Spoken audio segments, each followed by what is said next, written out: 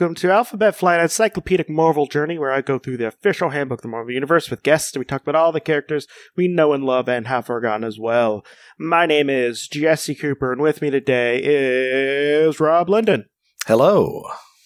So, Rob, are you ready to talk about a character that everyone thought was going to be dead forever? Ooh. I think I am, but surely no character actually dies forever in the Marvel Universe. Well, so far, Uncle Ben is kind of dead forever. Yes. Kind of. He was brought back as a clone, but then he was like... But this is on the list of, the two characters everyone's just like, okay, there's two people who have to stay dead. Bucky. Who the hell is Bucky? I know, who's Bucky? Who is Bucky? Who is this person who barely has a page of information? Bucky, or in his old-timey outfit. Yeah, so this is Bucky 1, not yes. Bucky 2, which is Rick Jones. He was Bucky for one time. And then he was pulled out of being Bucky after getting the shit beat out of him. And technically there were a couple Buckys in between this guy and Rick Jones. Rick Jones was Bucky 3. Bucky 2 was Jack Monroe. Actually, no. Rick Jones was Bucky 4. 4? Who am I missing? You are missing Fred Davis, who was the sidekick of post-war replacement caps William Naslund and Jeffrey Mace, who were previously known as the Spirit of 76 and the Patriot. He served in the All Winners Squad, which was briefly called the Liberty Legion. Well, they were called the Liberty Legion during World War II, and then after the war had been won, they changed their name at the behest of President Truman to the All Winners Squad. But yeah, I talked about them very briefly. Because apparently there's supposed to be appendix for them, but there's not. No, but I actually was not clear on this myself until fairly recently, but, and I'm going to plug this again, for the first of what will be many times, I'm on the Marvel research team, and we were doing research for the history of the Marvel Universe. Yep. And the Liberty Legion All Winners Squad stuff is covered in issue 2 of that book, in stores now. Yes, you are part of the team that is helping write that. Yes. That is helping with research, and it's one that I'm definitely going to be buying. Mm-hmm. And you said Treasury Edition, or? It's one of those big Marvel Treasury editions where it's oversized, so you can really see that gorgeous Javier Rodriguez art. Yeah, I'm going to be definitely buying that because for some reason, I like the history of the Marvel Universe. I don't know why. It's a thing I do. I mean, I'd never guess it from the entirety of this podcast. I'm only almost 450 episodes in. So yeah, this is James Buchanan Barnes, named after one of America's worst presidents. Anyway, James Buchanan, he was the 15th president, and I think a lot of people blame him for basically not addressing the issues that led to the Civil War. So he's considered to be one of the worst presidents. If we're gonna blame people for not addressing the issues to the Civil War, you might as well blame everyone before. Well, this is true, but it's still a weird guy to name your kid after in, I guess, the 30s. I mean, whatever. He definitely wasn't a messed up character that had a lot of darkness in his soul. So he was an adventurer and partner of Captain America. Oh, by the way, he's in his World War II outfit, which is basically it's kind of like a circus outfit, sorta. It's kind of think if you look belt below, it's kind of like a Robin's outfit. He's not allowed to wear long pants. He's just wearing leggings, I guess, and he has pirate boots. Arr. And then above he has I don't know what that type of shirt is called, where it has the buttons all the way around. No, you see that in superhero costumes, but I'm not exactly sure what you call that. And he has just a domino mask. Yes. And we'll talk about his future a little bit more, because I think everyone knows, but, So, he's a citizen of the United States with no criminal record. His identity is secret. No former aliases. And he was born in Shelbyville, Indiana. Arch rival of Springfield. And he died in the English Channel. Or did he? Okay. So, his marital status is single, because I think he's a teenager at this time. He was definitely a minor. He had no known relatives, and his first modern appearance was in Avengers #4, but his first actual appearance was all the way back in March 1941 in Captain America Comics, issue #1, Meet Captain America. And this is the... he gets a shout-out on the cover and everything. Also, Captain America's young ally, Bucky. Yeah, and you also get the pretty sweet shot of Captain America punching Hitler. That's right. You know what? One thing I love about the Marvel Universe?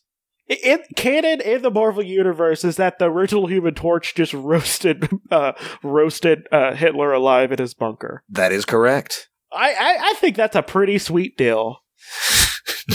like it's just like that is just a really, it's first off really like just metal thing for the original Human Torch to do. Like, go Jim Hammond. Mm-hmm. Did he go around after that being like, yo, I was the guy who killed Hitler? Not really, but occasionally it will come up. I mean, I feel like you should just bring that up a lot. I think Jim Hammond's kind of a humble guy. I mean, I don't know, like... And also, you don't want him to be too, full of himself, because he's also like a robot who can incinerate you. But here's the thing. I don't care if you're a robot, a talking horse, whatever. If you killed Hitler, you have to mention it a lot. Although, I vaguely recall that there's some sort of, there was some sort of government cover-up of it. Well, whatever. Yeah. Okay. Well, so his origin was in Tales of Suspense, issue number 63, and his final appearance was in Avengers issue number 4, also 56. Yes. I'm not understanding that. Why? Well, Why I guess is that? I think maybe 56 also recounts how Cap got frozen in the ice and Bucky quote unquote died. I wouldn't count that as a final appearance, though. I would count that as a flashback. Yeah, I mean it's also weird that they only mention his modern appearance and not his actual first appearance in Captain America Comics #1. It's a little weird. They're a little weird about mentioning like stuff before like the birth of the Marvel Universe. Yes. I don't know why. I mean the rule with the Golden Age stuff is that it's always sort of quasi-canonical. I think a lot of it has sort of been like it happened, but the Golden Age comics that you read are actually comics that were produced at the time dramatizing those actual events. It was like Unsolved Mysteries, the comic. Yeah, I like that they do that in the Marvel Universe. I wonder if do they see any royalties like the heroes? Some of them do, like the Fantastic Four actually have like a deal. I mean, of course the Fantastic Four, they have to pay rent. That's right. And I think like the Avengers have some sort of deal, but like Spider-Man, who is, a vigilante whose identity is unknown, doesn't see 1 red cent from it. Although, so let's say you have to, you are like a hero in the Marvel Universe, and you have like enough fame that someone would like make like let's say a TV movie about you. Okay. But you have a secret identity. Okay, could you fight that in the courts, being like, hey, I should get some like royalties from this? Or would you... This was sort of covered a little in She-Hulk when Spider-Man tries to sue J. Jonah Jameson for publishing slander about him. Well, actually, sorry, I guess libel, because libel is printed. Yeah. And it is possible, however, of course, the complication was that Bugle photographer Peter Parker was also complicit in it. Oh, then he would be... Okay. But as far as the TV movie goes, I don't know... Like, I don't know if you make a TV movie about a real event, how that exactly works. As far as... Because life rights have to be involved if the person's alive. Right. Right? I guess maybe not if they're necessarily public events, though. And also part of it is that you can't make any money off a crime you committed. But is it so? It's vigilante, and that is technically a crime. Even though everyone kind of lets it go. I mean, pretty much everyone lets it go. But I know that they have made movies. I mean, there's they did make a Captain America movie in universe during World War II. And I vaguely remember that Wonder Man was in a movie about somebody. It might also have been Captain America. I can't recall. Because, of course, Wonder Man was also a Hollywood movie star in addition to being a superhero. And I remember in Guardians of the Galaxy 2, they made it was like a tiny little Easter egg, but it was like basically Nathan Fillion playing. Oh, it was Simon. Simon Williams. Yes, a bunch of movie posters. Yeah, and I'm just like, I want that to happen. Just give me a washed up Wonder Man. That's what I want. Okay, sorry. We were talking about... Yeah, none of this pertains to Bucky because you're sending those royalty checks to the bottom of the English Channel. Well, maybe. Maybe. Okay, sorry. I keep on doing a look to the camera. Yeah. Okay, so Bucky Barnes was a teenage ward of the state assigned to Camp Lehigh? Lehigh, okay. Lehigh in Virginia. His mother died when he was a child. His father died in an accident while in basic training at Camp Lehigh. Barnes served as the camp mascot and was particularly close to Private Steve Rogers, secretly Captain America. Yeah, that kind of thing just sort of happened in the 40s. Like, kids' parents died, they kind of just let whoever keep him. Well, I mean, I don't think the idea of taking care of a child existed at that point. No. Yeah. You just kind of had them around and be like, have them do some work and feed them so they don't cry. Mm. Yeah. One night, Barnes happened into Rogers' tent as he was changing into his masked identity. You're too close to this, grown man, teenage boy. Seduction of the innocent, indeed.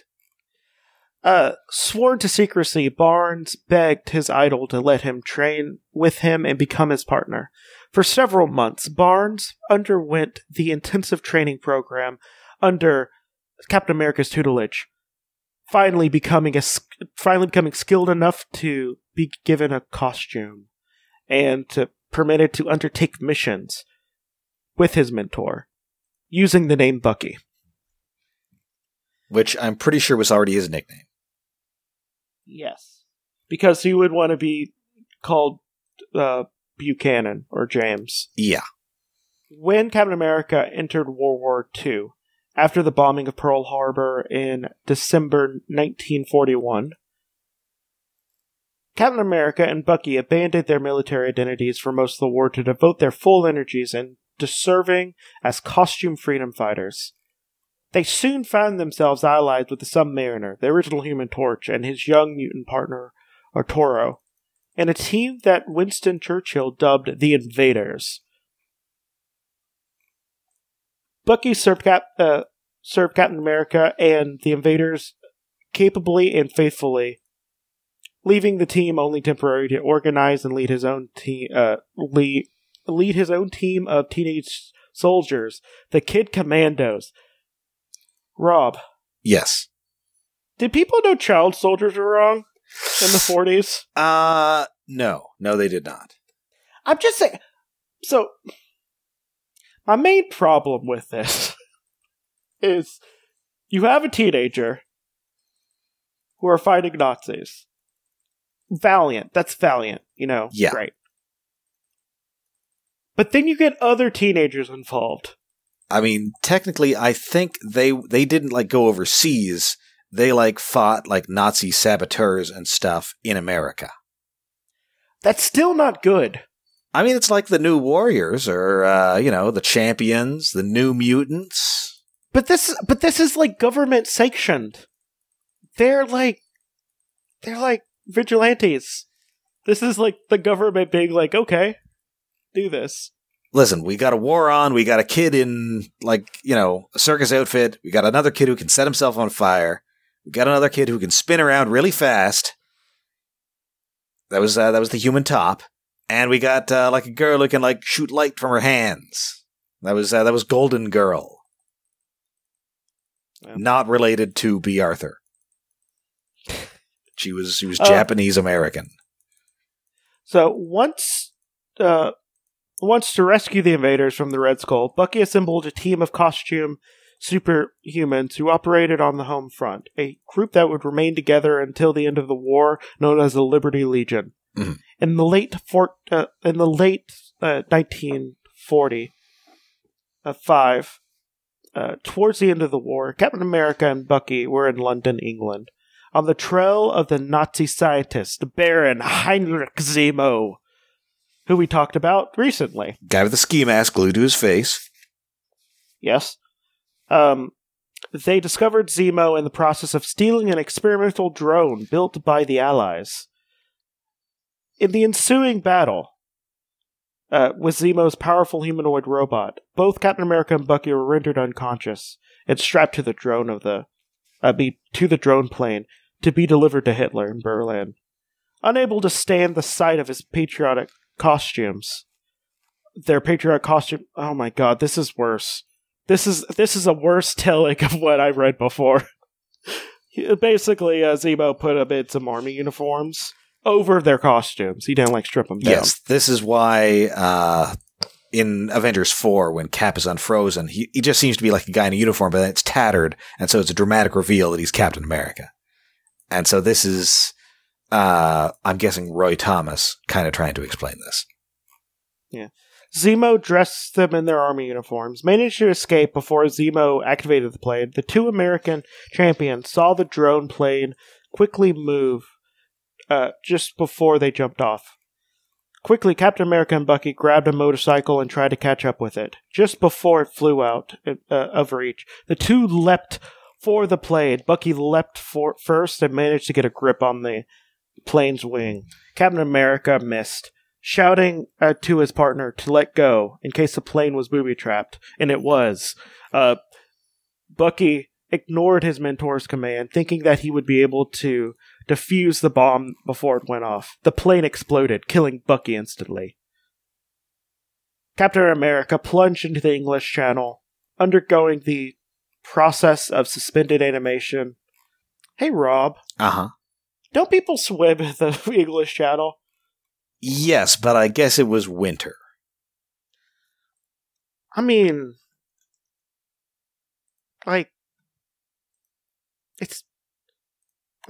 at least have them, closer to, north, up more north. Yeah, I mean, thankfully the movie just has them crash into the North Pole. I mean, I'm just saying, it's a pretty good retcon there. Yes. When you just say he landed, in the Arctic Circle somewhere. Yeah.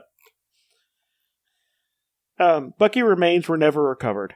I wonder why. Captain America was not to get revenge on Zemo's for Bucky's death until he awoke from suspended animation decades later. After the disappearance of Captain America and the death of Bucky, towards the end of World War II in Europe, the costume adventurers named the Spirit of 76 assumed the role of Captain America, and a boy named Fred Davis, who once aided the original Bucky, became the second Bucky, and the partner to this new Captain America. Right. And did he die? Am I going to see him? Am I going to talk about Fred Davis? Because I don't remember talking about him. He died, but long after the handbooks were published. And I don't think he even got an entry. I almost wish they didn't say see appendix. Yeah, they really thought they were going to publish that thing. They really did, and I really would have liked if they did it. Both the second Bucky and the second Captain America served as members of the post-war Winter Squad. Davis' subsequent history was is yet unrecorded. Jack Monroe became the third Bucky, who was a partner of the fourth Captain America. Who was the third Captain America? Third Captain America was Jeffrey Mace, alias the Patriot. And he was also Davis's partner. Yes, you're going to get to him in a while. Yeah, I'm going to talk about him. I could have swore when I read the Jack Monroe, it said Captain America 2. He was partner for Captain America 2, but I might have been misremembering. Yeah, this is the problem with the numbering, guys. You never know when somebody's going to retcon in somebody else, and then all your stuff's out of order. Yeah. Well, as far as we know, we don't have a different Baron Zemo one, so at least that's, good. Yes. Both the second Bucky and Jack Monroe became the third Bucky, who was a partner of the fourth Captain America in the 50s. Grand Director. He became the Grand Director and died when he became, after he was unfrozen, he then fell into the hands of, some neo-Nazis or something. Oh, he's the guy in the Klan robes with the Nazi. Not kind of a Klan robe. He's kind of got like a pointed mask, sort of. He's definitely got a Nazi armband, though. Yeah. So okay. Yeah. I was looking forward to talk about that dude because I'm just like, this dude is just this is basically just like if you made a buff Klans person and put a neo-Nazi thing on him. Yeah. Today, Bucky 3 is the costume adventurer called Nomad. So he was 5'7", weighed 50 pounds, brown eyes, brown red hair. He was a kid who had a decent amount of strength, no superhuman powers, and he's an Olympic-level athlete with intense training in the unique acrobatic combat style of Captain America.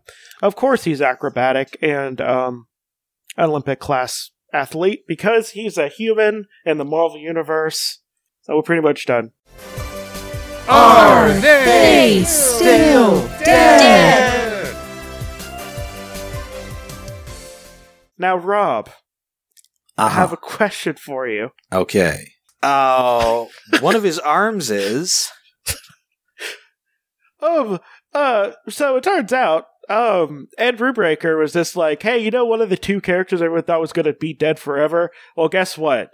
Not only is he not dead, I'm going to make him 50 times more interesting, and he's a good character. Yes. He came back as the Winter Soldier, a brainwashed, robot-armed Soviet assassin. And if I'm remembering correctly, supposedly whenever he was Bucky, the government was giving him wet work, where basically he was basically taking people out on the side when Captain America was doing all the heroic stuff on the front. Yeah, it was all, gee willikers, Cap, we really showed those Razzies, and then he'd go off and slit some throats. Yeah, and turns out he was just a stone cold killer ever since he was a teenager. And then turns out he didn't die. He lost one of his arms. Yep. From the bomb. And now he's the Winter Soldier, and he's going to have his own show with the Falcon. That's right. Starring Gossip Girl's Sebastian Stan. Who is probably going to who looks a lot like Mark Hamill. He does look a lot like Mark Hamill. Yeah. I'd get that man a haircut. Yes. So, what do you think of Bucky? I mean, he is kind of the prototypical... I mean, obviously Robin is the prototype, but he is very much in the 1940s golden age kid sidekick. Doesn't really have any powers, doesn't really wear pants. He's not really that interesting on his own, and I think that, Stan Lee was, basically made a good choice in saying that, this guy sucks, and I'm just going to kill him off to give Captain America some more character depth in the future. But on the other hand, I really do think the Winter Soldier stuff by Brubaker was very well handled, and everybody also really likes it. Yeah, honestly, I think Brubaker did a good job at spinning something that was kind of a throwaway thing they did because, he wasn't the character that they wanted him to be. And then they turned him into a pretty interesting character that has a lot of depth. So Yes. Good job. Yeah. Yeah. So, let's do plugs. What do you have to plug? All right. So I am on the. I also record the Stasis Pod, a podcast that goes episode by episode through various Transformers series. We're currently on Transformers Prime, finishing up the 3rd season. And I'm also on the Marvel research team, and we are consulting on the history of the Marvel Universe, a gorgeous 6-issue limited series detailing the history of the Marvel Universe from the Big Bang into the far future. It's written by Mark Waid, drawn by Javier Rodriguez, and consulted on by a bunch of people who include me. First 3 issues are in stores now. Check them out. You should definitely read it if you like a 50 million yard view of like the history of the Marvel Universe. And it's just jam-packed with lots of little cameos and of stuff, and it's pretty good. I like it a lot. You should read it. So now my plugs are things that I'm going to say right now. Okay. So I have another podcast called Creepy Critters, where I talk about cryptids in somewhat lurid detail. And I also have a podcast called Limited Theories, where I talk about limited Marvel series issue by issue with my friend Rob. Not this one, the other one that I have on the show a lot. If you want to see the pictures of the people we're talking about, you can go to @AlphabetFlight on Twitter and Instagram. And if you want to see pictures of my cat, you can go to @MarvelousMooch on Alphabet Flight and on Instagram. And I'll start posting pictures of him again, because I haven't stopped taking pictures. I just haven't posted them. And this has been Alphabet Flight. And justice is served. Bye. Good night.